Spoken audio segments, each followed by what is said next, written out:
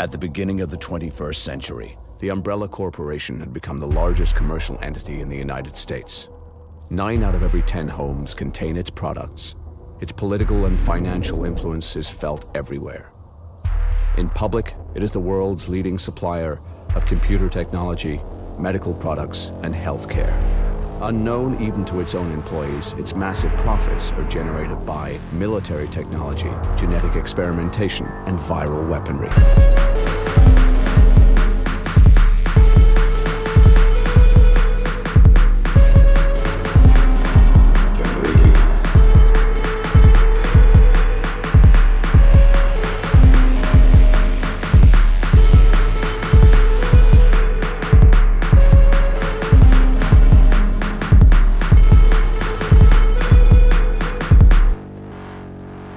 Hello, everybody. Welcome to Generation Lost, the show about movies with Bryn and Jeremy. We are ready to talk about anything else. Anything else. We just a little peek behind the curtain, folks. Mm-hmm. We record in one go. We'll do the bonus and then we'll do the regular episode.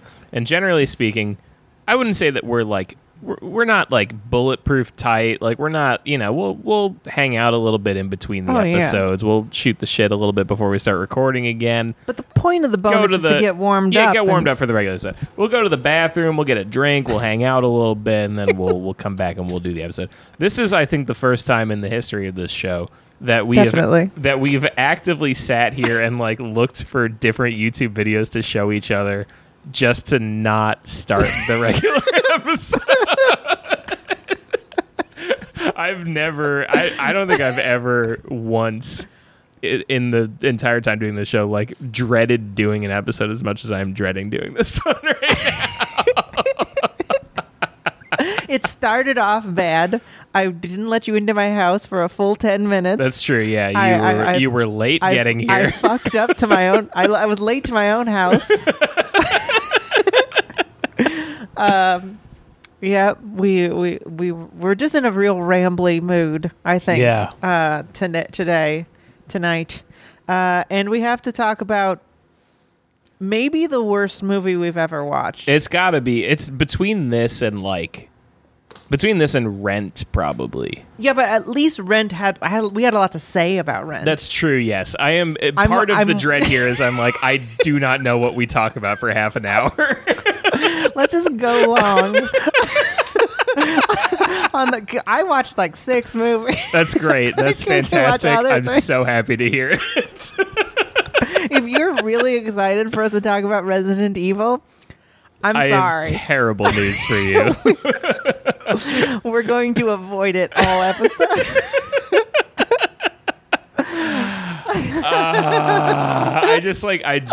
I feel we should do it first. I feel dumber for having watched it. I feel worse. It was like difficult to put my eyes on it. Yeah, I kept like forcing myself to put my phone down. I took completely so I could even like pay attention. Yeah, I took like 4 breaks at least to just like pull up some shit on YouTube and be like, let's just watch something else for a second here. And all right, let's see what the meat dogs are up to. These poor Dobermans that they covered in meat covered in meat to do this effect. All right, well, before we get into it, I guess. Yeah. What did you watch this week? Well, thanks for asking. You're Brent. welcome. I watched the HBO Max original film, The Many Saints of Newark. Oh, my God. By David Chase, starring a bunch of people. Yeah. I believe Tony's real son. James Gandolfini's real life son is playing young Tony Soprano. A bunch of people who some are not Italian American, playing everybody. To greater and lesser success levels.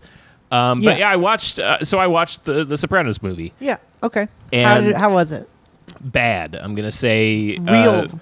For the most part, I'm gonna say bad. I don't think it was real bad. I mean, especially in comparison to other things that I've watched this week. I'm not going to say The Many Saints of Newark is a bad movie. It's definitely the kind of movie that makes you wonder why revisit this to do this. Yeah, that's what I was trying to say when we were yeah. talking about, I think on the bonus a couple of weeks ago.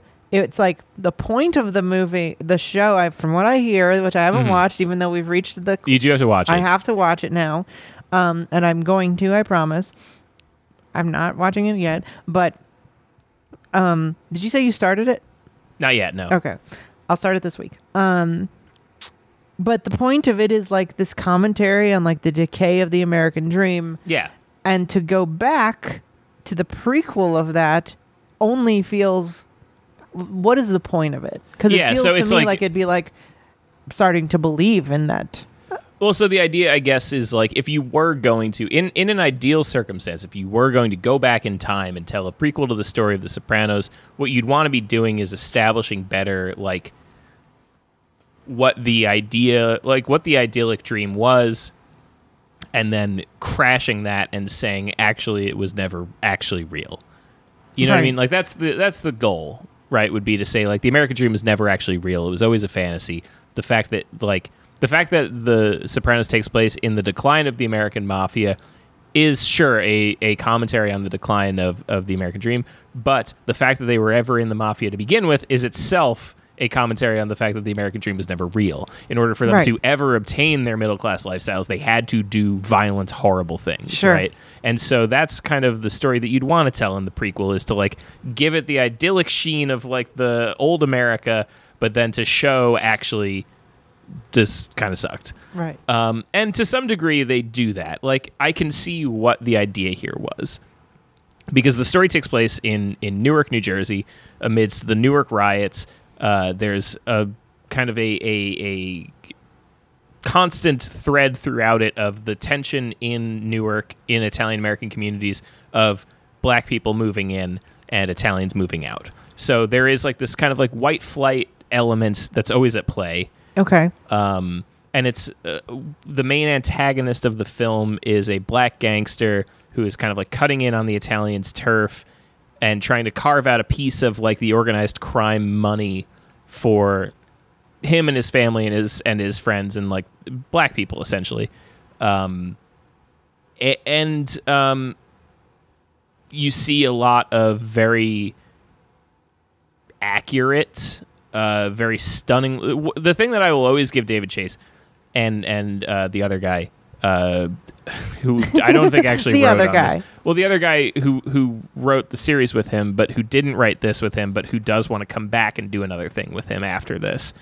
Like a Sopranos thing? Yeah, they want to do another Sopranos movie or something like that. Okay. But something that they've always been very good at is the stunning accuracy with which they portray Italian Americans, right? they are really good at it, and it's not just like in the cartoonish ways, although they do the cartoonish ways very well too.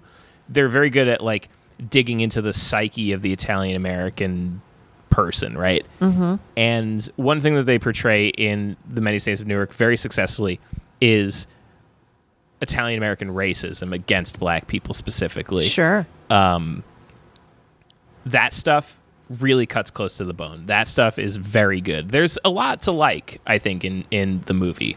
And is that very present in the show? The anti-black racism? Yeah. A little bit. It's every so often, because, like, you know, the show is, like, you know, hundreds of hours. That's what I mean. There's, like, a lot of shit that happens. But, like, you know, But there's no big arcs. There's a few. Where there's black people involved, and it does come up a lot. There's like an arc where Tony's daughter is dating a black guy, and that it comes up a lot in there.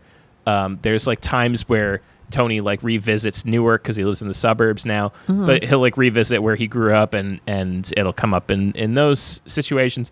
But it's like not as present as it is in this movie. In this movie, it's a centerpiece, right?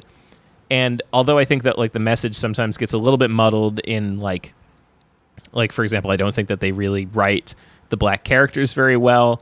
They don't really give them a lot to do or think or have. Like they're not very like fleshed out, because the negative side of the movie is that like a lot of it is fan service. A lot of Really? it is just like stupid fan service shit that you're just like, I didn't even really care about this. When was the last time you watched the regular show? Not that long ago, maybe last year. You watched the whole thing last year? Yeah. Well, I mean, because I spent, as you recall, I spent a lot of last year with a child sleeping Yeah. on my chest. So, You popped it on. You just pop it on. You gotta put stuff on. I guess. I don't think I watched the whole series, but I watched a good chunk lot of it, yeah. But yeah, so a lot of like fan servicey shit. There's a lot of like, just like characters that you're like, I didn't really care what they were doing at this point. Why are you we could, checking in on these people? yeah, you could have just as easily been like, yeah, and he joined the mafia the next year or whatever. I Right. don't really care what Silvio was doing. I don't really care what Paulie was doing. You know, there's like a lot of like weird, stupid decisions that are made. Like it's all narrated by a dead character What? who okay. dies in the show, and he's narrating it because it's about his dad, and like, so he's like from beyond the grave, like being like, and this is the guy who kills me, and like this is how my dad dies, and whatever. Does that feel not in the spirit of the show? No, the show confirming that there's an afterlife is like such a betrayal. Like, the whole point of the end of the show of the cut to black, Yeah. is supposed to be because there's an earlier conversation with Silvio where he says like, you know, when you get shot from the back of the head, execution style, he's like, you probably don't even hear the gun.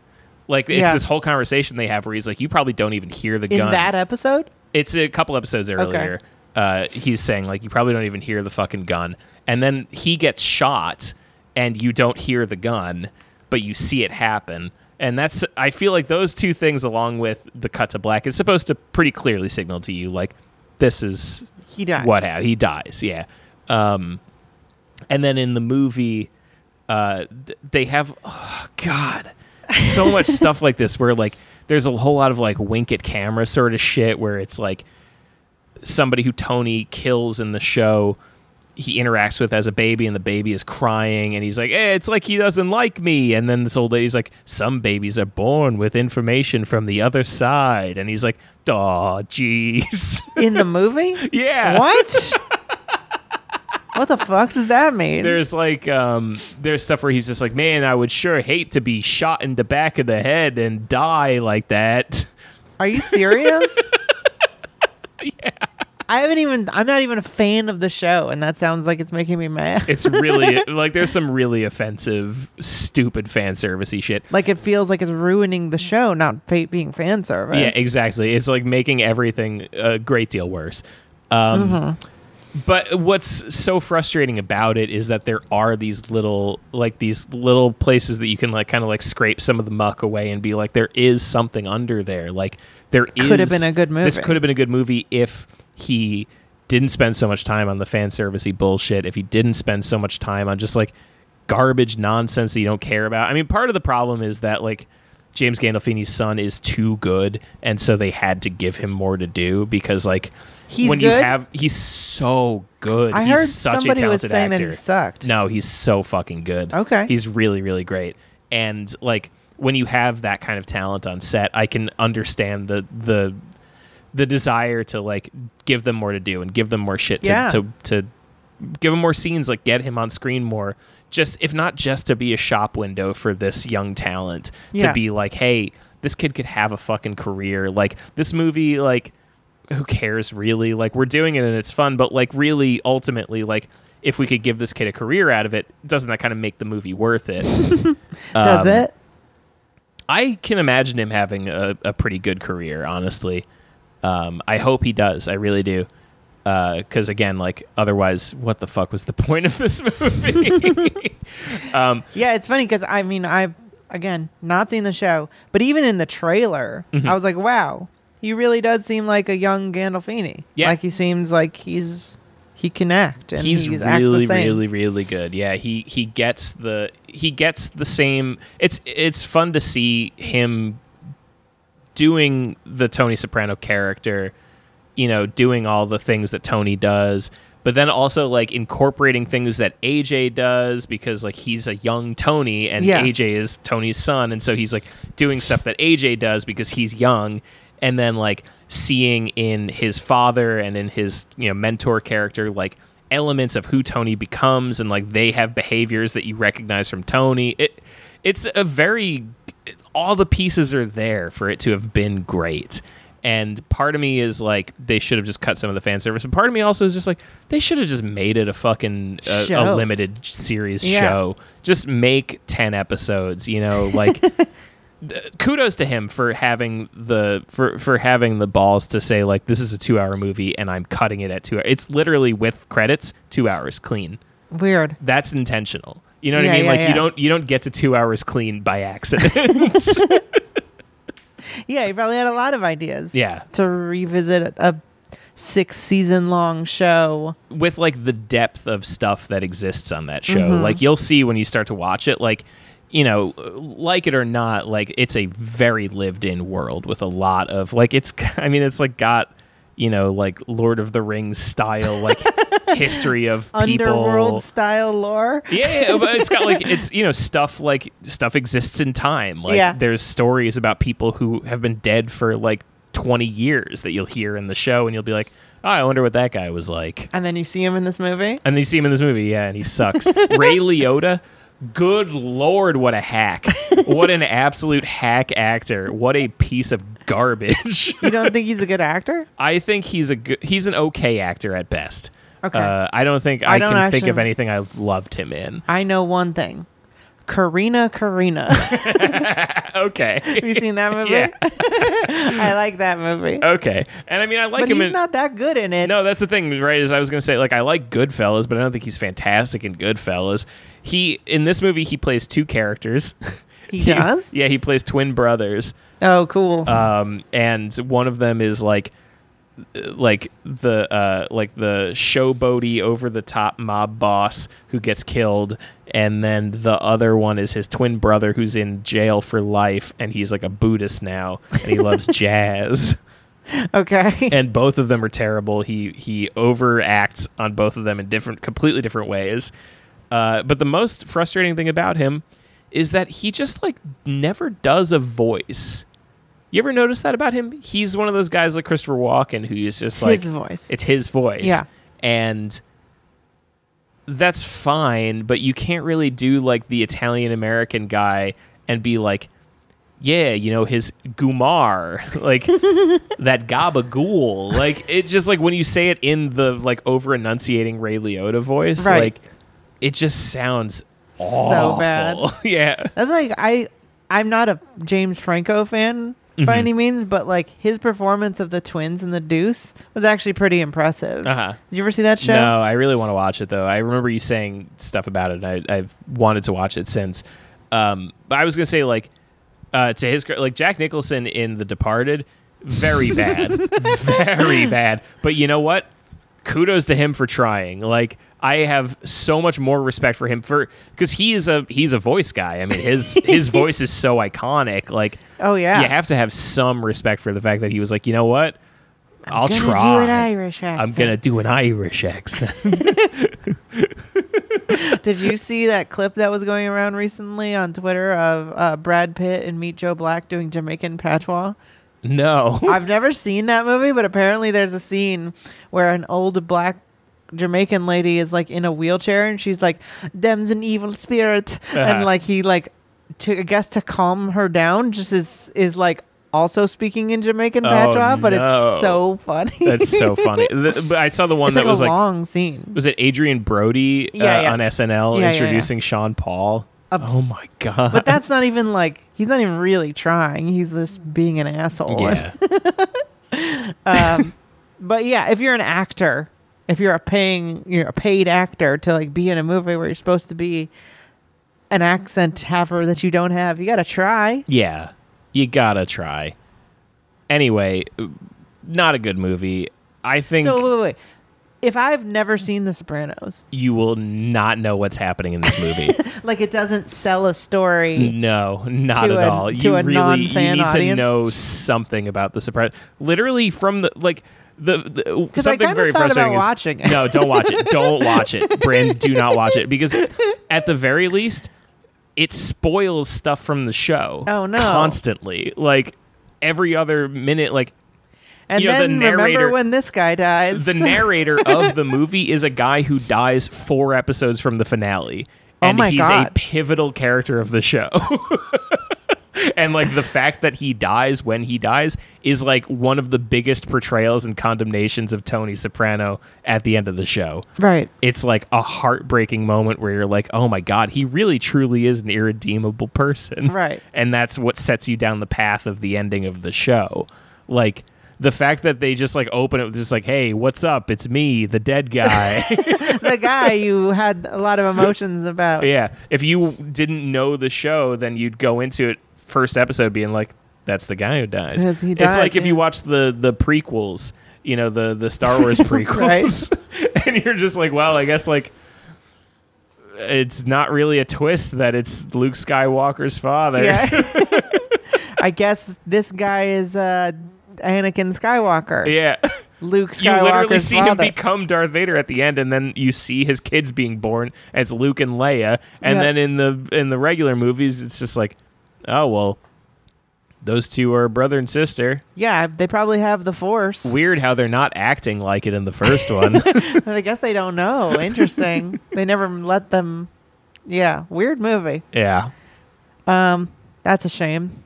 I'm sorry that it's not good as a fan. I would be It's- annoyed. it's more annoying that it's almost good. That's the Yeah, really yeah, yeah. annoying part is that you can see where it could have been good. Is it a movie that you could cut to be good? Yes, I like to think Actually, about that. Yes. Where you could make like a fan cut that would like a good movie. 110%. This could be cut down because you could cut it down to 90 minutes, and you could cut out every scene that you see Silvio or Paulie in. You could cut out, yeah, you could make this a decent movie. But the problem still lies in the fact that like you can cut it down to a better movie. You can't cut it down to a good movie because even though it's bloated with fan service, the problem is that that fan service takes the place of developing the main antagonist, and the main antagonist just you don't really get enough of him. That's a shame. The movie though is funny because it always reminds me that I'm excited for Licorice Pizza with Philip Seymour Hoffman's son, who Yes. seems like he's so good. Yeah. What if they got to get the two of them together, man? Yeah, Gandolfini and Philip Seymour. Just neither of you do heroin. Yeah. Ever, please. Please don't. Please just eat healthy, Eat healthy. normal foods. Yeah. Don't freak out too much about it. Yeah. Don't go to Rome in the summer. Yeah. Is that what Gandolfini Yeah. did? Gandolfini had a heart attack in Rome, and I think he just was like too fat and He in seemed really the hot unhealthy. sun. Yeah. Poor guy. That would be I would love to see them act together. Yeah. Because I don't think their dads did. They would have been great together too. I know. Yeah, man. This is one of my favorite famous person interactions. Is like just like walking into a coffee shop and the people coming out holding the door for me was John C. Reilly and Philip Seymour Hoffman. Just be Whoa. like, there you go. I was like, oh, hey, guys. And they're like, hey. They're What's just, up, like, guys? Drinking coffee. That is the kind of thing that like just happens in New York sometimes. Yeah. That like it's such a like bullshitty New Yorky thing to say, but it's just the kind of thing that happens around here sometimes. There are famous people around. But it That's is how very works. much the case. Like Mo one time like took the train with Matthew Broderick, and the two of them like shared parts of the New York Times. Oh, like hung out with each other a little? Yeah, like they were sitting next to each other, and she was like reading the Times, and like he like asked for a piece of it, and she was like, "Yeah, sure." Yeah. I Sure told thing, you. Matthew Broderick. I told you about the time I went to a pool party with Julia Stiles. Yes. Yeah. Sometimes it's like, well, they're around. Yeah. They're people. Where else are they going to live? Yeah. L.A.? Sometimes your friend from comedy is married to LP from Run the Jewels. Yeah. Which no one mentioned to me, which Yeah. I'm glad. It's always so funny when, because I mean, you know, he's Jamie to her, and like Yeah, so yeah, like every so like you have these interactions where every so often like she's just casually talking about something, and you're just like, oh yeah, LP from Run the Jewels. From a very famous band. Yeah. That's fun. Anyway, what did you watch this week? All right. I watched a couple things. I wanted to talk about... Lay 'em on me. Yeah.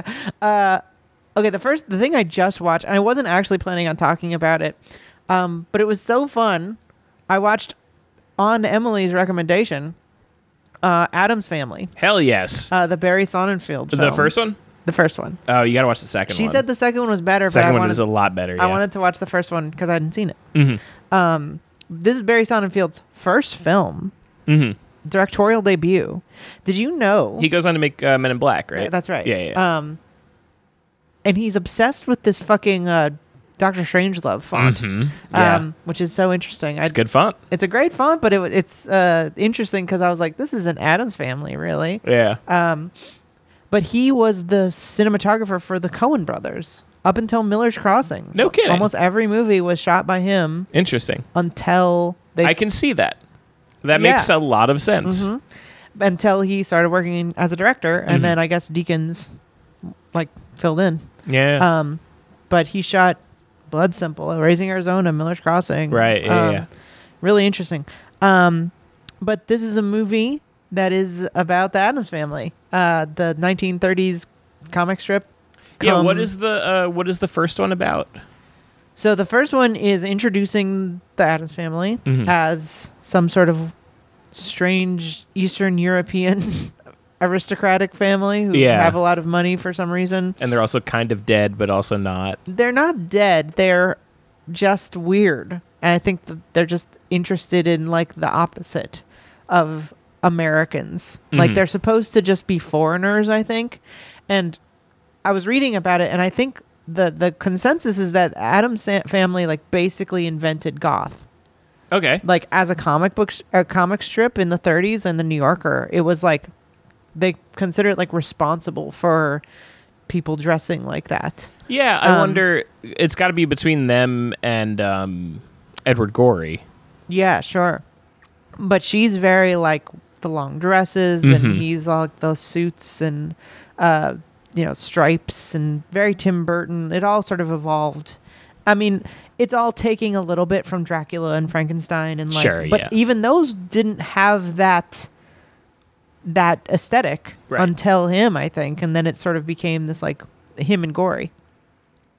But the movie is Raul Julia is Gomez, and Angelica Houston is Morticia. Love. First of all, love both of them. Raul Julia I just watched in Eyes of Laura Mars, and he's so weird in Eyes of Laura Mars, but he is doing such a fun job as Gomez. He's so much fun in this. But the thing I was going to say is I love so much the lighting effect that they do with Morticia. The lighting effect? Do you ever notice that every time you see her, she has the Dracula lighting? The lower light, or no? It's like a spotlight that's just on her eyes, and everything else is shrouded in darkness. Oh, is that what? Because it looks weird, and she has very particular makeup, and I thought it was mostly that. But you're right; it is a soft. They literally light her weird every time. Everybody else is lit normal, and then she has this spot on her eyes. So weird. It's incredibly stylized. Yeah. I've been looking. I asked on Twitter for Halloween movies, and Emily sent me a DM of a huge list she'd made, and so I threw this one on today, and it's so what happens is they annoy everyone. They have an accountant who is a failing accountant or something, and knows about their fortune but doesn't know where it is. Oh, that's right. And he's trying to steal it from them. Her husband, or excuse me, it's a little confusing. He has a wife that doesn't like her, and then her his mom or something. I don't actually. Yeah. It's hard to understand because there's 4 different characters. Him and his wife, and then the other woman who looks just like him and has Uncle Fester as a foster son. Right. He's Christopher Lloyd is her adopted son. Oh, that's right. And she's you look just like his lost brother, Uncle Fester. Yes, and he's You gotta sneaking in and shit. Yeah. And pretend to be Fester, get in good with them, find out where all the money is, and then we're going to do a legal thing to steal it. We're going to basically foreclose on their home, claim that we own it, and you're the rightful heir to their home, and then we'll take all their money. And then it turns out So it's like Gomez being like, I know we had a falling out because of these like conjoined twins that we fell in love with, and I stole them from you. And he's like, water under the bridge, it's all fine. And then he starts to because he's terrible at pretending like he knows anything. Gomez starts suspecting that it's not the real Fester. Right. And then and then he starts to learn to really like the family and basically turns on his friends. Yeah, and it's just at the end, it's like not really resolved that he isn't actually Fester, right? No, it's he like is. It's like he gets electrocuted from the book that he like, because he's got this book that like has wind in it or whatever. Yeah. And then he gets electrocuted and basically had spent time. It was like everything. Basically, every story on both sides is true. That he did go to the Bermuda Triangle. She did find her adopted son in a fishing net, and which is what her story was. But he did go to the Bermuda Triangle, get lost, get amnesia in the Bermuda Triangle, and then become like an adopted son, and then like remembered everything. I always thought that the ending of that movie was that it was just like he just like decided it was more fun to be in the like, Addams Family than not. It's basically like implying that, but the reason he's like enjoying it so much is that it's actually his past. And he just doesn't remember any of it. You absolutely must watch the second one. I can't wait. Because it's so much... Like, the things that are frustrating in the first one are, like, ironed right out of the second one. Because it's, like... It's a much more streamlined plot. It makes way more sense. It's much easier to follow. And... It's got a baby in it. It's got a baby in it, which is great. And the main villain is Joan Cusack. Oh, I love Joan Cusack. Yeah, and she's so good. She's always so good. Yeah, it's great. It's a very, very good movie. I'm going to watch that very soon. Mm-hmm. Along with the Scream movies and also Sopranos. I'll almost, all the You've got a lot to do. Look, my job requires me to sit on the couch, so it's pretty easy to watch a movie. So I really liked it. It is the original goth spooky horror, not horror, but fall Halloween-y movie. Yeah. It opens with carolers at Christmas singing outside the Addams family house. And they pour a cauldron of hot liquid on them. Yeah. Very fun, very Halloween-y. Yeah. Perfect Halloween movie, and I can't wait to watch the second one. The other movie, I'm not looking at the time. The other movie that Don't worry. It's I wanted to talk about back in, I think, 2013, my mother told me to watch this movie. She said it was good and juicy. Okay. And I didn't watch it. Because you weren't ready for juice back then. No, I liked juice, but I just never got around to it. And there was this whole discourse around it, and I was like, I don't know if I want to have an opinion on this. And I just didn't watch it. And I had a hankering for like a mystery this week. I was like, I gotta watch a movie that's like got a mystery and something I can solve and sink my teeth into. I was like, my mom told me to watch this like 8 years ago, and so I put on Gone Girl. Okay, nice. Which wasn't exactly what I was looking for. Because it's not spooky. It's not a very Halloween movie. It's not, but I wasn't really looking for that. I was looking for like a Knives Out level, like who done it. Oh yeah, no, it's not like that either. But it does have a lot of twists and turns. And if you don't know what this movie is, it's a movie about Ben Affleck, who is incredible in this movie. Yes, he's very good. I loved him in this movie. He's playing, it's like made for him. He's a kind of a dipshit, like bro who's spent some time in New York trying to become a men's writer, and then is moved back to Montana, I think. And moved back with his, New York wife, who's sort of a blue check journalist or whatever. And she disappears. And now he's because he's a dumbass, he like cooperates, quote unquote, with the police. Yes. And is like, I just want to help. I'll talk to you and say whatever.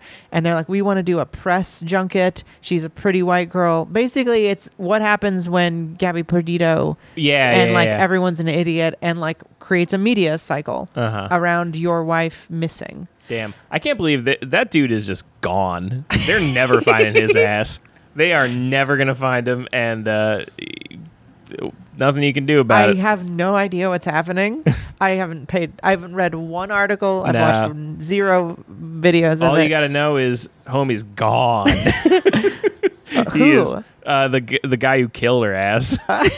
she was a vlogger with a boyfriend, and they were like doing like a van life tour together, and like they went out to somewhere or whatever. And then he drove home without her, and everyone was like, hey, that's weird. And then his parents were like, hey, why don't you come on, stay with us for a while. The only thing that has sort of like got me interested a little bit is that there's footage of her. Yeah. So because she has a YouTube channel. Because it's a 2020 murder, right? Missing person. Like there's footage of what happened, and that's pretty interesting. Well, there's not footage of her dying. I know, but like there's footage of like them. We actually don't there's know like that. Body cam footage of them fighting. Anyway, the point is that he goes home. His parents are like, hey, why don't you stay with us? Her parents are calling his parents and being like, hey, where is our daughter? And they're like, I don't know, man. He just came home, and they're like, can you like help us find her or something? They're like, I don't know, man. Nothing I can do about it. And they're like, all right, well, we're going to call the police. And they're like, you do what you want to do. Yeah, our son didn't do anything. We don't know. No, it's not even didn't do anything. It's just like, hey, we don't know. We didn't ask him what happened. Cool. And then the cops come, and they're like on like almost like house arrest for a while as like the investigation goes on. They find her body, and then the cops are like, all right, well, you're officially a person of interest in a killing, because before she was just missing. Of course. Then they find a body, and they're like, okay, well, you're a person of interest now, and they go arrest him, and the parents are like, hey, we actually haven't seen him for like 4 days. And they're like, what? And they're like, yeah, I don't know what happened. He's just went away. He's missing now too. He went away. We don't know where he went. And the cops are like, we've been outside your house for like weeks. And they're like, yeah, really? Kids, huh? Oh, like they were monitoring him, and he escaped. He escaped. Yeah, he escaped the house. He's out somewhere, and it's been like weeks now. Like nobody knows where this kid is. Nobody knows what happened. The parents are like tight-lipped. They like did some wild goose chase in a park where they were like, hey, he might be staying in this national park. We should go look there for a week. And they go look there for a week, and they're like, guess he's not here. If you murder a person, going to your parents' house is so insane. It is, but at the same time, it's like, yo, shouts to these parents, you know? This is not a popular opinion. But as a parent, listen, Nico is nowhere near the point of his life age, where he's going to get into any sort of trouble. But like part of me is like if Nico was in some trouble, I'd like to think that I was lying to the cops for him. You don't know what happened. I don't know. Not for sure. I don't know. I mean, like, we don't know.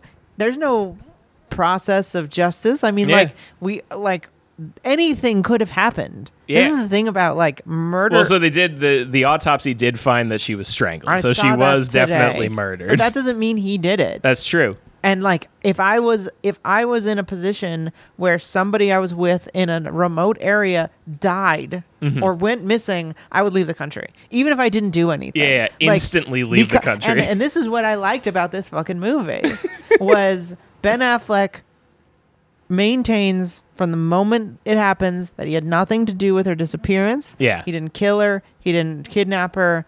He didn't do anything. And then the movie takes you as the viewer on a wild ride where a lot of the evidence is pointing towards him doing it. And then there's like flashbacks of shit that you find out later isn't true. of her side of the story, Right. of him like being an abusive creep and an asshole, and like he hits her and like, you know, and she's like afraid of him. Yeah. And like that, and I was like, oh shit, wait, did he do it? And then it's like, that actually isn't even true, but the movie's lying to you half the time. I gotta watch that movie again, man. I loved it the first time I saw it, but I haven't seen it in a while. It was so, and then I won't spoil it for you. I mean, it's an old movie. You should have seen it by now. It's a Fincher movie. It looks great. Everyone's performance is fantastic. I don't know why this movie didn't do, the thing is that what happened is it got bogged down in this whole conversation about like false rape. Interesting. Do you remember this? I don't really remember There that. was this big, like, you know, woke Twitter conversation when it came out of like, women would never do that. Oh, like, sure. Well, that was, I mean, you remember like that was the war for a while, was like the false rape accusation. Like, I that guess was because that was all like liberal feminism was about back then, was like, is there such a thing as false rape accusations? right, and this movie has false rape accusations, Yeah. 2 of them. It's pivotal to the story, and it's fascinating. And like, I was watching it just being like, wow, this is a crazy character. Not that doesn't have anything to do with like, I mean, I guess it is kind of trying to say something about the jury of the public eye, of like, everyone has decided, everyone goes back and forth on Ben Affleck in this town and in the globe. Like, it becomes a Right, it national becomes a big story story. where people are coming to his house and outside of his you know, his house and his place of work and outside of his sister's house, and is scrutinizing everything he does because you find out he was cheating on her. Right. And so that like lends credibility to the idea that he has, you know, killed her or kidnapped her or something. But it shouldn't. That doesn't mean anything. Like, you can't Right. make character analysis of somebody just for being a shithead or cheating on his wife. It doesn't mean he killed his wife. And Yeah. in the movie, he didn't do anything. And so I guess there's a certain level where it kind of lends credence to like what was going on with like the swimming kid who like raped that girl. Oh, yeah. What was that guy, Blake or something? Like, there was a lot of like Harvey Weinstein was happening. Harvey Weinstein hadn't gone to prison yet. No, Harvey Weinstein is later than Gone Girl. Oh, he hadn't even been accused. No, Me Too doesn't even exist when Gone Girl came out, I don't believe. Oh, wow. I just remember like this was like people were mad at this movie online for like showing a situation where a man was accused of something and then was not, and it was falsely accused. Yes. And that's insane and stupid.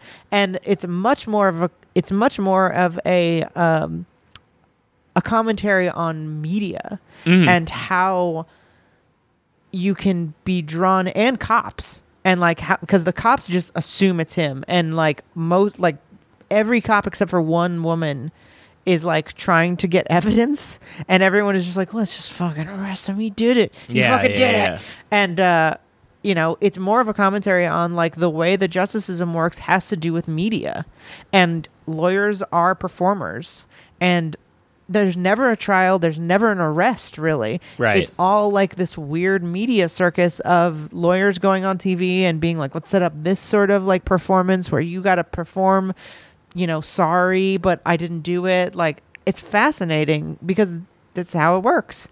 In these weird specific cases, right? Yeah, like most yeah, people yeah. are just taking plea deals and becoming slaves. Right. But like in there's this like whole like industry of media spectacle of like criminals that are like sentenced before they're even, you know, before there's any evidence based on like character studies. Right. And it's really fascinating. And they do have to invent an insane villain in the woman.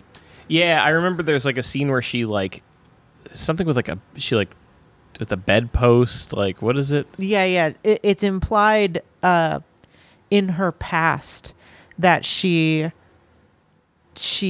tied herself to a bedpost and made it like basically faked a rape. Yeah. And got this guy put in prison on false rape charges, like it's off screen. It's like in college she did that.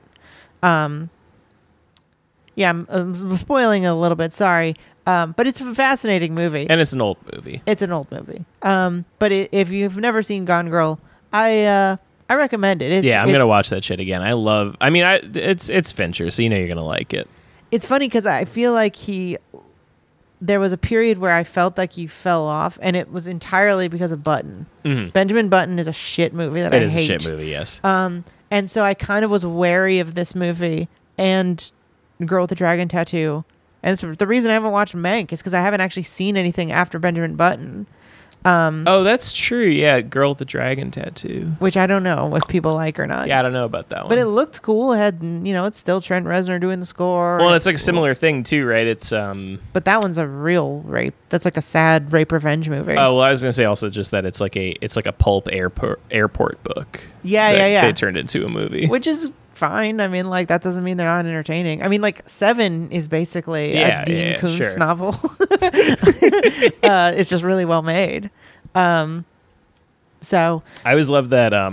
It was like a very, very early Family Guy joke where Brian is like driving a car and he runs somebody over, and it looks like Stephen King. He's like, "Oh my God, are you Stephen King?" And he's like, "No, I'm Dean Koontz." And he's like, "Oh," and he like gets back in the car and runs him back over. I like Dean Koontz. Well, the couple I read when I was in high school were okay. All right. Well, I feel like we've sufficiently wasted time now. All right. It is 45 minutes in. All right. Now let's talk about the movie we watched this week. Wow. Watch Gone Girl. It's pretty cool. It's a good movie. It's a good mystery. And now for the next 15 minutes, we will discuss 2003's Resident Evil. Directed by Paul W.S. Anderson, featuring Mila Jovovich and Michelle Rodriguez. Woo! In one of the worst movies I've ever seen. It's got to be one of the worst movies I've ever seen. But before we get into that, I want to say we did end last week talking about how Mila Jovovich, absolute smoke show, which I will not... Beautiful woman. Beautiful woman. Will not disagree with that. But Michelle Rodriguez in this era... Oh my Gorgeous. God! Incredible. Better what the fuck? To me, yeah, better. For my money, better. Yeah, better. That era of Michelle Rodriguez is just like untouchable. Like just the perfect level of like hot woman, and also like a little bit of that like tomboy flavor to it. It's very nice. Yeah, I mean, obviously, very nice. She's great, and she's the only thing that was even remotely watchable in this movie. That's also very true. She is she's a very compelling actor, and Mila Jovovich is pretty, but like just impossible to like. I can't like. She doesn't know what to do. Yeah. She has nothing to do with the line. Most of this is just going to be telling you what the plot is. What the plot is there is an underground laboratory run by the Umbrella Corporation, which is basically Amazon with Pfizer. Yeah. They're under a mansion, which is doesn't make any sense. Important for some reason. It's not. It's just a throwback to it's just fan service from the game. There's like a train. There is a big underground complex where they're doing secret research on military bioweapons. Yeah. Secretly, they're not supposed to, I guess. But it's not. It's implied they run everything, but then they're like have to hide, I guess. But from who? Because they're basically the government. Yeah, and at the end, it looks like it's like the apocalypse. I guess because of the thing. So yeah, we open with this sort of futuristic laboratory / office space, and they're working on a disease, like a virus, and somebody goes in there, just waltzes right in, throws the virus on the ground. Yeah, that's all it takes is you just throw the virus on the ground. And it's airborne. And then he runs away and he's fine. And he and then runs away. And then we cut to, and then everybody, the computer starts killing everybody. Like yes. that room is locked off and starts flooding. People in the elevator get their head cut off by the elevator. There's an AI that controls what is called the Hive, this big complex that's connected to a mansion for some reason. Yeah. And then we cut to the mansion, where Mila Jovovich has amnesia for some reason. She's got amnesia. She wakes up. There's another guy there. He's also got amnesia. Right. And then The huge SWAT team just like breaks in, and very hilariously, the guy is like, "I'm a cop. I'm a cop." yeah, I'm a cop. And then I guess you don't even get to see the train, really. They take him to the hive, then they tell them what the situation is. You do see the train for a minute, because one of my biggest complaints, among many complaints about this movie, but one of my biggest complaints about it is like some of the like set design and prop design in this is like just like irredeemably poor. It's like baffling. It's baffling the choices that they make, and like the train is one of them, because there's like this setup of like there's just like random pipes just sitting in the middle of it. It feels like a Sci-Fi Channel movie. Yeah. There's these random pipes sitting in the middle of this train, and you're like, what are these random pipes doing in here, if not to later become some sort of a weapon of some type? But it's not even like a good explanation, because he just throws the pipes. Yes. And it's like, okay, it could have been anything. It could have been literally anything. If you're in, like, it's like a storage thing, like, why not have it be a thing that they're storing in there, not something. Pipes.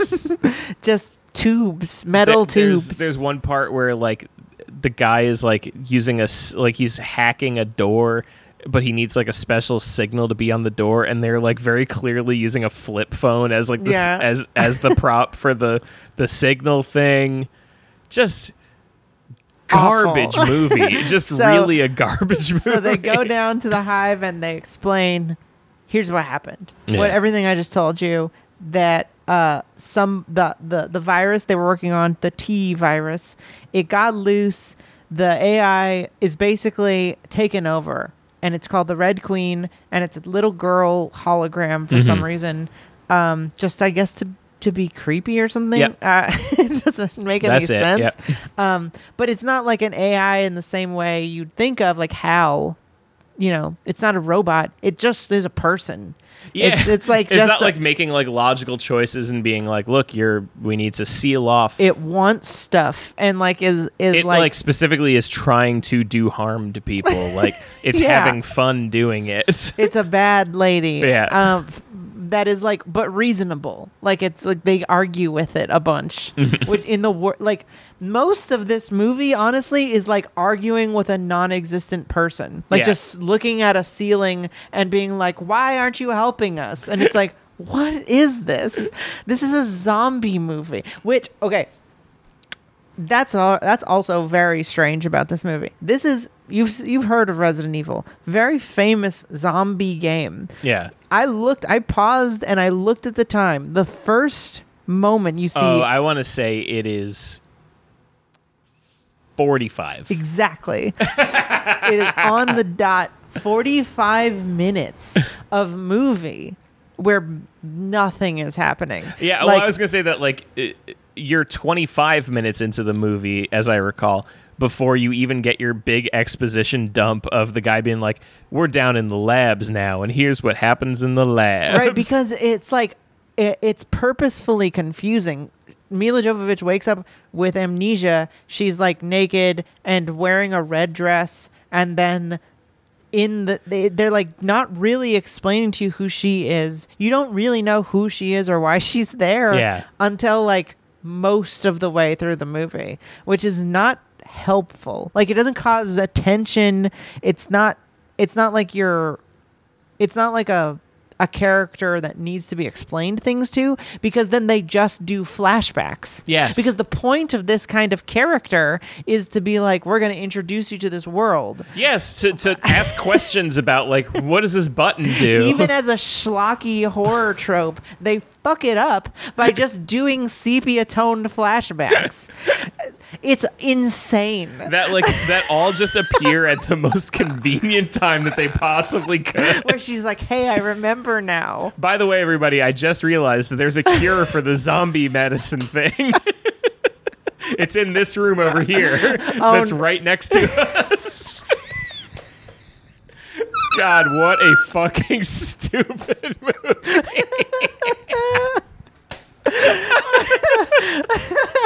And so a lot of it is just like them going through the most boringly designed like sci-fi lab and then getting killed by traps, Yeah, everything. which isn't fun. Again, at everything looks all. like complete shit. looks Everything garbage. everything either looks like it's like fucking Ninja Turtles 2 Secret of the Ooze or a WeWork.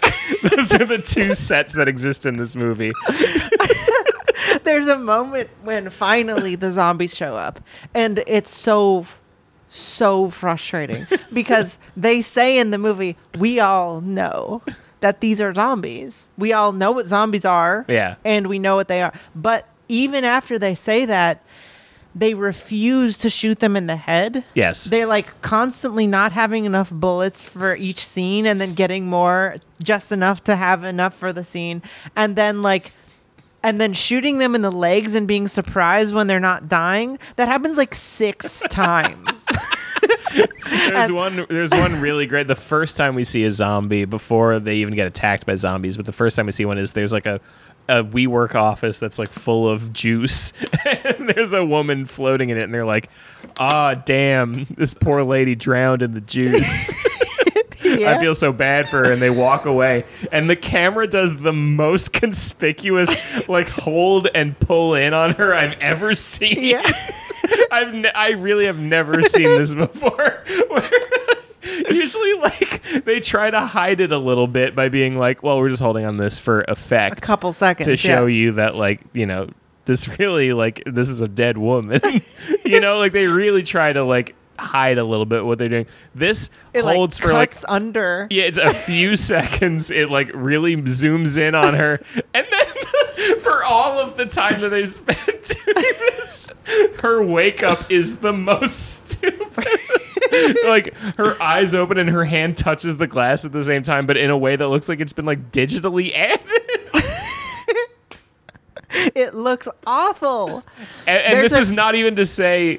This is not even to get to every single monster in this movie looks like a like PlayStation 1 cutscene. Like these blitzball ass looking things. It looks like a mix between like Gumby and the Rancor from the original Star Wars Yeah. in 1970, like original Return of the Jedi, like huge like blue screen lines around it. Like it doesn't even look like Spider-Man 1 had come out. Yeah, yeah. It looks 1,000 times worse. Like, and there's tons of it because we talked about in Underworld. Like, there's some questionable shots. The year before, Underworld. I can't tell you how good Underworld looks compared to this. I am like so much more impressed by Underworld having seen this. This movie was huge. This movie made more money than Underworld. That's insane. And it was a big deal. And Justice for Underworld. but man. yeah, but there is there's a bunch of stuff like that. I think in the first sequence, there's someone hits the glass when they're trying to break the people who are drowning in the original office. Mm-hmm. They hit the glass, and then there's like a conspicuous shot of one single piece of glass. Yeah, what the fuck was that? It never pays off. What is that? I like. I like made a mental note. I was like, okay, Yeah, it's like, well, okay, well, something's gonna happen with that weird shaped piece of glass later. never. They never. I kept because they go back to the room. Yeah. and I'm like, okay, There's gonna be I something guess with a the piece of- liquor is gonna like come. Like the monster is called the liquor Oh, in the game. oh, because he's got a big tongue. He's got a big tongue. Yeah, okay. But they like. I was in calling that room, him Wet Venom. He does look like even wetter venom, juicy venom. But they're in there, and he's like banging on the glass, and I was like, okay, are they gonna like hit him with the? What is gonna happen? And Yeah. then they just never go back to it. There's a bunch of like conspicuous zooms that don't mean anything. Yeah, when when they're in the train at the end, and the big monster, the big Wet Venom, is like attacking the train, and she like shoots him with the gun, and we get this like Matrix sort of like pan across the slow-mo bullet as it comes out of the gun, and they really like go around They it. make a meal out of this bullet time on a bullet. And then it hits the thing, and then the thing is like unaffected by the bullet. It doesn't matter. That's like a perfect encapsulation of this movie, is a lot of lead up to her scrambling. Like, it's not tense. It's a poorly done, but she's scrambling to get a gun, and then she finally is holding it and waiting. This happens like every single time anybody shoots a zombie. They are like waiting. Like there's supposed to be tension, but it's just annoying and frustrating because you're like, it's a monster. Yes. It's not your friend. It's not someone you're like, oh, my girlfriend that I use. It's just a huge, ugly monster. Yeah, it's and then the she's meat dog. Like, just kill the just meat kill dog. it. And then she like waits to build tension, and then the stupidest effect of all time happens, and then nothing happens. I love the dragging out of Michelle Rodriguez turning into a zombie. For like half of the movie. Half of the movie, at least, she's been bit by a zombie. Everybody knows she's going to become she gets one. bit by a zombie, and then two different characters get bit and turn into zombies before her. For no reason. For no reason no at all. explanation. But she knows she's going to turn into a zombie. Everyone knows she's going to turn into a zombie. There's She's a scene begging- where they're in a room, and the computer is like, you can't take her out of this room. She's going to become a zombie. And she's like, okay, you got to kill me, everybody. Please She's kill me. begging for it to And be they're murdered. like, no, we're not doing it. And then this dude who we forgot about from earlier saves them. But then a second time, basically, this happens where she's like, they find the zombie cure. She gets injected with the zombie cure. Yeah. What the fuck was the point of this whole thing with the zombie cure then? It doesn't work. Because it doesn't work. And she's like, listen, when I turn into a zombie, I want you to be the one to kill me. Yeah. And then she fakes being dead for a second. And she's like, just kidding, I'm not dead And yet. you think it works. You're like, oh, okay, great. They hug, I think. Yeah. And then not 2 seconds later, after the big bullet time sequence with the big wet venom. The venom is still just standing there in the car. Yes, yeah. But it gives everybody a moment to do a whip pan around to be like, oh my God, Michelle Rodriguez is a zombie. She has the blue eyes now. No. And then he waits. And he's like, oh.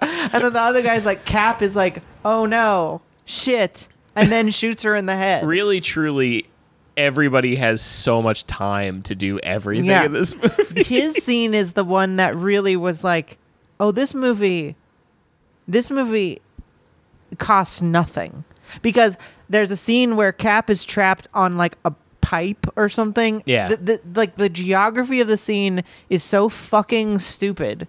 There's a scene where he's trapped on the pipe that has the cage around it. Yeah. Oh my God. Why is there a cage on the pipe? The set design of this sequence looks like a high school production of Hook. Like everything in the whole scene is brown. Yeah. For some reason, it's like a sewer. They're going to throw him in the fucking boo box. And they're all in a different sewer looking at him. I don't know how he got over there. Like, I watched it. I looked at it happen, and I was like, what?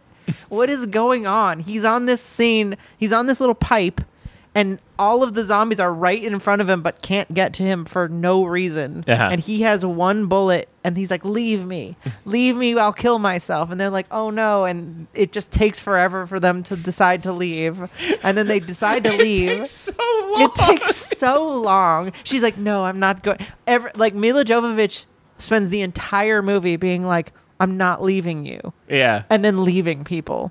And it's just infuriating. But the second time, it's like, just do it. Just get the fucking scene over with. Because you know it's going to happen. Yeah. And then he like fires the gun off screen and you assume he dies. But then it cuts back to him not Immediately. It's so fast. It's not a goes fake out. back It's to not a him. fake out to you. It's only a fake out to the characters. So who cares? You know he's just going to show up. It's so funny, though, because it's like he does it and then he's like, you're going to have to work for your meal. And then he he's just like, oh, wait, escapes. there's a door behind me. And he just crawls away. He just escapes.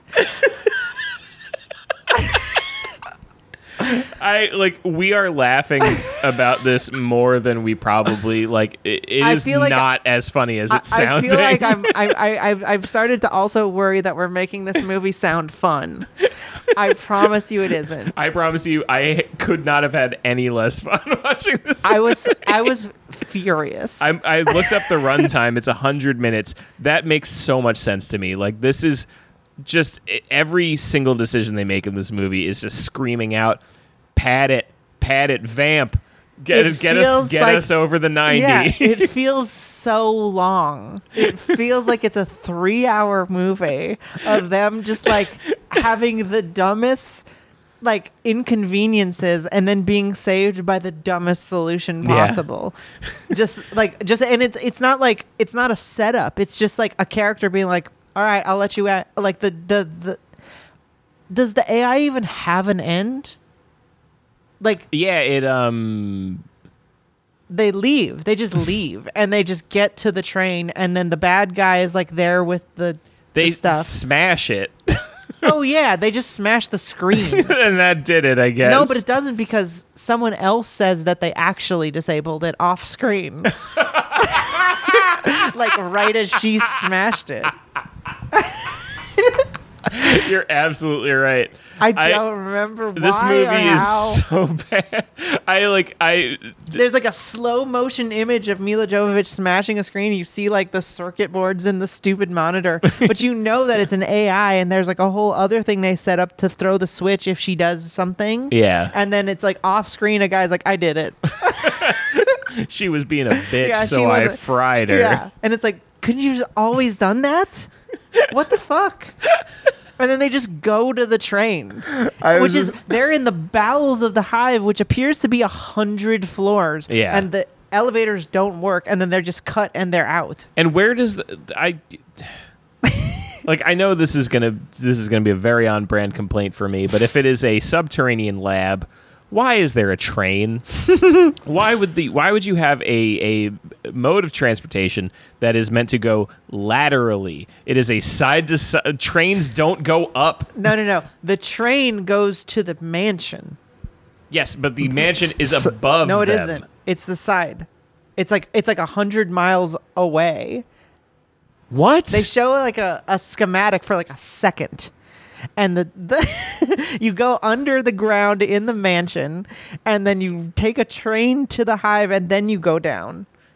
So the train isn't actually, it's a subway, but to an underground thing. But they also say in that part that it's not the only entrance. They don't have to take the train. They could just go straight up. There's other exits. But they don't do that. They get on a train, I guess, to go back to the mansion for no reason. Oh, yeah, we didn't actually say, but Mila Jovovich, what she remembers is that she was responsible for something. Like, she was She was supposed to be stealing the cure for the zombie thing. Yeah. And then her boyfriend is the one who broke the thing at the beginning. Fucking matter. Really, truly doesn't matter. He dies almost immediately after you find this out. Yeah. What I was going to say, though, is that, like, in terms of like the fun factor of this movie, if it helps you any to make your decision whether or not you watch this movie, again, just gonna say, do not watch it. Don't recommend it. Don't come close to this movie. When watching a bad movie, there's usually a point that you get to where you pause it to look how much time is left on this. Yeah. And for sure. That's usually like Mo will usually be like doing other stuff while I'm watching the movies for the show, unless she's really interested in it. And then she'll sit and watch with me. But like usually that's the point where she's like, ooh, pretty bad, huh? And then this was the first time I think ever watching one of these movies where I had paused it to see how much time was left. She came over and she was like, 15 minutes in? I was 15 minutes into the movie like, when I first paused it and was like, how much time is left on this? Because it feels like an hour has passed. It feels so long. It's the fucking hyperbolic time chamber. It is just like magic, it's this movie. Torture. It's so bad. Like once she kicks the dog in the mouth, I was like, how much time? It's like 20. When she kicks the meat dog in slow motion. It's like 20 minutes in. Oh, God. No. Actually, it's when the cube, like they're trying to do the lasers. Yes. And that's like the one thing I was like, oh, interesting. And then it like gets worse somehow. like there's a part where they're trying to break in the beginning. And there's like a laser that comes across the room that like cuts perfectly through stuff, right? Yeah. And the first woman gets decapitated and the dude gets his fingers chopped off. Then and he's like going into shock and it's like kind of tense and you're like, okay. And then a second dude gets cut in half Well, at the waist. This is when I started rolling my eyes at this scene because he's like, "Ooh, I've got a good plan. I'll jump over it," and then the like laser raises up. Yeah. And it's like, "Oh, okay. It's just an unavoidable death trap." Yeah. And This is when you realize that it's not an AI that's like protecting anything or whatever. This is just a mean person who's trying to hurt. And then the next guy, he like goes to the ceiling and actually dodges it, and then they're like, turn it off, and they're like, why can't we turn it off? And like it just keeps happening, and you're like, okay, well he dodged it, so he'll probably make it. And then it's like this mesh grid of lasers. Yeah, if you've ever seen one of those little doodads that they make for cutting a hard-boiled egg. Yeah, but it's but like squares that. instead of it's like ham cubes, which happens in the movie Cube. A good movie. You're right. Yeah. But what's funny about that scene too is that this is like when I realized like it's just not getting better, this movie. So after that scene, in the aftermath of it, when they're going through that hallway to get to the other end and whatever, with that big thing that they needed for some reason, the big bag that they're lugging around at the beginning and then completely forget about. I forget. I don't think that bag comes back into play after that. Okay. But they go through the little hallway, right? And you see the little half of the person. You see the guy with his fingers cut off. Yeah. You do not see any of the cubes. No, you don't. You don't the get cubes to are see gone. any of it. They've just they've disappeared like a video game. In the movie Cube, there's a cool like it's on the floor up from like 5 feet away, and you see the guy like in claymation like fall apart into cubes. Yeah. And in this movie, you get to see a shitty like metal reflection of it happening. So they like had an idea. It's a rated R movie. They could show it. Yeah. But it's like they didn't have the budget or whatever to do this effect well. And so they just like don't show it. They have an idea to cube a guy and they spend all this time fucking creating this situation where someone gets cubed and then don't show it. They don't show the aftermath. They don't. They show one little piece falling off, and it looks like ass. It looks like it looks so bad. It looks so bad, and that's the rest of the movie. Just goes even further downhill because it's like less good ideas. Yeah, like that was the best idea they had, and they blew it. Yeah, because then it's just like real dogs with meat on them somehow. Which is so stupid looking. They're not scary. These disgusting steak dogs. They look kind of cute and weird because they're real dogs. Yeah. And then there's like one cool shot where like one is like missing half of their head. Mm-hmm. I'm giving it more credit than it deserves. It's not that cool, but it's like I was like, oh, at least they like. There's like one moment in the film when it looks like they tried. And there's no. We've talked a lot about the story and the effects and stuff, but I also want to stress that like there are almost zero good actors in this. Michelle Rodriguez is the best actor in this movie, and that is really saying a lot because she's not a great actor. She's pretty good, but she's like, not. I mean, you've seen her in Aliens, right? Like she's not good in that, right? She's in Fast and the Furious movies. Fast and the Furious. She's not good in those either. Yeah, she's not great. So just consider that the girl from the Fast and the Furious movies is absolutely carrying this movie on her back, dragging it across the finish line, kicking and screaming. Yeah. That's who you're relying on as your like star of the movie. Yeah, everyone else fucking sucks. Mila Jovovich is just there to be hot, and she does a great job at it. Does a great job at that, but every man in this movie cannot act. There are no actors in this movie. It's all just men just speaking to nobody. I mean, it's really close to like a talking cat level. Like these it are really just truly is, are these softcore porn guys you just found at a store or something? It's so bad. And it's just like not fun. It's not a fun bad movie. No. It's too competent. Like all like it's too competent in that it's like none of the choices are absurd to the point that you laugh. They're just frustrating because they're you know so what I did close. like? There's one thing I did like in the movie, and it was at the very, very end. It's like the last thing that happens, more or less. Mila Jovovich goes up top, and she's like, "Oh God, it's the apocalypse! Better cock my shotgun for the sequel." She wakes up in a gown that makes no sense. Yes. That is just two pieces of paper glued to her. because they just have to show her Looking naked. titties and whatever, which you do see at the very beginning. Yep. But I was gonna say the other thing I really Don't liked, watch it for that reason. it's not worth it. Not worth it for that.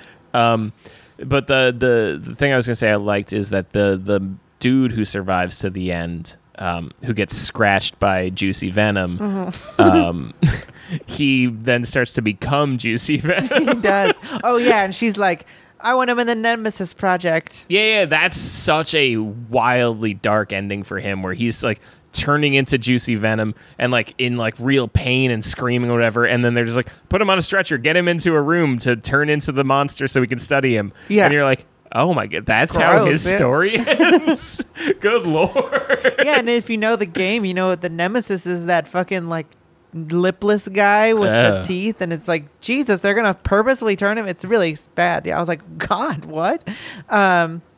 Yeah, it's a bad ending for him. It's a bad ending for her. It's a bad ending for everybody. Yeah. She like they barely make it out alive, and then Umbrella. It's reached the surface before them. Didn't work. Killing all the people, trying to keep it in the hive, didn't work. It got out. Everyone's dead. Times Square, whatever. Oh, I thought the implication there was that it had always been like that. Oh, really? That was I mean, I never played the games, so I don't know any Maybe. of this I shit. mean, I actually have no idea. My assumption was that when she got up to the top and it was all post-apocalyptic, I was like, oh, it must have always been like this. And she's like, I was thinking of like Portal, and how like there's this implication that like the world outside of the Portal testing lab is fucked. Yeah. And this God, is what a great game. Just the one living person in this thing that like, for all you know, she does this every day, you know, Yeah, yeah. I mean, that's a more interesting idea. But it didn't seem that it was the apocalypse right before the movie started. Right. Like all these people just like getting coffee and going to work in the hive. Yeah, that's true. So I assume it got. I thought the implication was that it got out at some point. I mean, during seemingly the movie, I guess. But the movie doesn't seem like it takes place over a I long think it time. just doesn't like, make sense. They don't sleep or nothing. Like, Yeah, but there's, like, when you a get up to the couple top, hours. like the buildings are all fucked up. That's the thing is, it's like the Yeah. buildings are fucked up. Well, it maybe looks like there's- it's been a while. Yeah, because she wakes up on like a stretcher, and then no one is stopping her. Yeah. So maybe there was like a long period or something. Yeah. I don't know. It doesn't make any fucking sense. It's bad. Don't ever watch this movie. And they made like 5 of these, didn't they? Yeah, and they're worse. There's a famous Red Letter Media episode where they watch all 5 of them, and they're by the 4th one they're like slap happy and just like cackling, laughing at how bad the movie is. But that sequence looks way worse. Like, just I think they get funny. I hope. I mean, I'm not gonna watch any of them. I'm not going to watch a single minute more of the Resident Evil franchise. Like hundreds of people would have to write in and say, number 4 is worth watching because it's so funny. No, I wouldn't even. Hundreds of people would have to write in and say, I will give you personally $5. If 100 people write in and say, I will give you personally $5 to watch another Resident Evil movie. Any of them, yeah. Any of them, dealer's choice. I would take $500 cash to watch another one of these. Sure, I'd do that. But otherwise, God, I regretted watching this. I'm very excited that next week we are watching Van Helsing, which is directed by Steven Sommers, and I remember being a lot of fun. Yeah. Hopefully, I'm not wrong. But the early 2000s spooky adjacent movie month has been very rough so far. I would say Blade was pretty Blade's good. great. Maybe we'll bookend it positively. Yeah. I still like Underworld, but I definitely understand that it's not a good movie. This movie was unwatchable. This Like, was such a painful it experience. felt like staring at the sun. Like I had to force myself. Like I watched another movie right after, like cleanse my palate because it was so fucking bad. And people were in the Discord were talking about how the soundtrack is really good because it's all new metal. None of that is in the movie. Not in the movie. No needle drops. At no all. needle drops, but at least score-wise, better than what was happening with Underworld. Which I'll give was them that. which was just a ripoff of The Matrix. Yeah, at least this had like some distorted guitar sort of shit going on or whatever. That's true, but it was annoying Still very bad, yes. and bad. So yeah, I don't recommend this movie. Extremely, the most not recommend I've ever said. Yeah. Gonna go ahead and say worst movie we've ever watched on the show. I have to agree. Possibly worst movie I've ever seen in my life. I can't even remember because I know we've given bad reviews to stuff that we both like really didn't like, but I can't remember any one of them coming close to how much I hated this movie. Yeah. Like everything about it is offensive to me. So frustrating. Don't watch it. Never make me watch anything this bad. Okay. Well, thank you for joining us. Thank you for listening. Hope you enjoyed the discussion of the fun movies we did watch, though. Next week will be Van Helsing. If you'd like Possibly to tell us, with a guest. Really? Maybe. Tell us if you have any fun stories about Van Helsing or Stephen Sommers in general. You can write to us at generationlostpod@gmail.com. But more than that, go to patreon.com/generationlost where you can subscribe to our Patreon feed where you'll get a weekly episode bonus-wise. That's right. And if 14 more of you do so, then Bryn will have to watch season 2 seasons of The Sopranos as I well haven't as even season started 1. one. Yeah, you gotta I feel get- like it just happened. You got to get cracking. I watched a whole season of DS9 in like 2 weeks, so I guess I'm going to have to switch over. And additionally, The Dominion War is just about to start. join the Patreon for I think probably one of the better bonus episodes we've done in a while was this week. I liked this episode This a lot. is a fun time, yeah. We've been talking about spooky genres. So last week was torture porn. torture porn, and this week was found footage. Yeah. Very interesting conversation. And also gay Batman and Oh yeah, and the Scream trailer, the Scream trailer. and the Home Alone trailer. Good stuff. We went long. It's a fun bonus. Yeah. And then we'll also be talking about capital M message horror movies, which is a new trend. And Yeah. we'll probably get into it. And then bad horror movies. Yes. My personal favorite. Yeah, a favorite genre of the show. Also, you'll get access to the Discord where we will show you the movie we're going to talk about on Monday. And that's always a lot of fun. Thank you, Pfeiffer, for doing that for us. And we'll see you next time. We'll see you next time. Bye.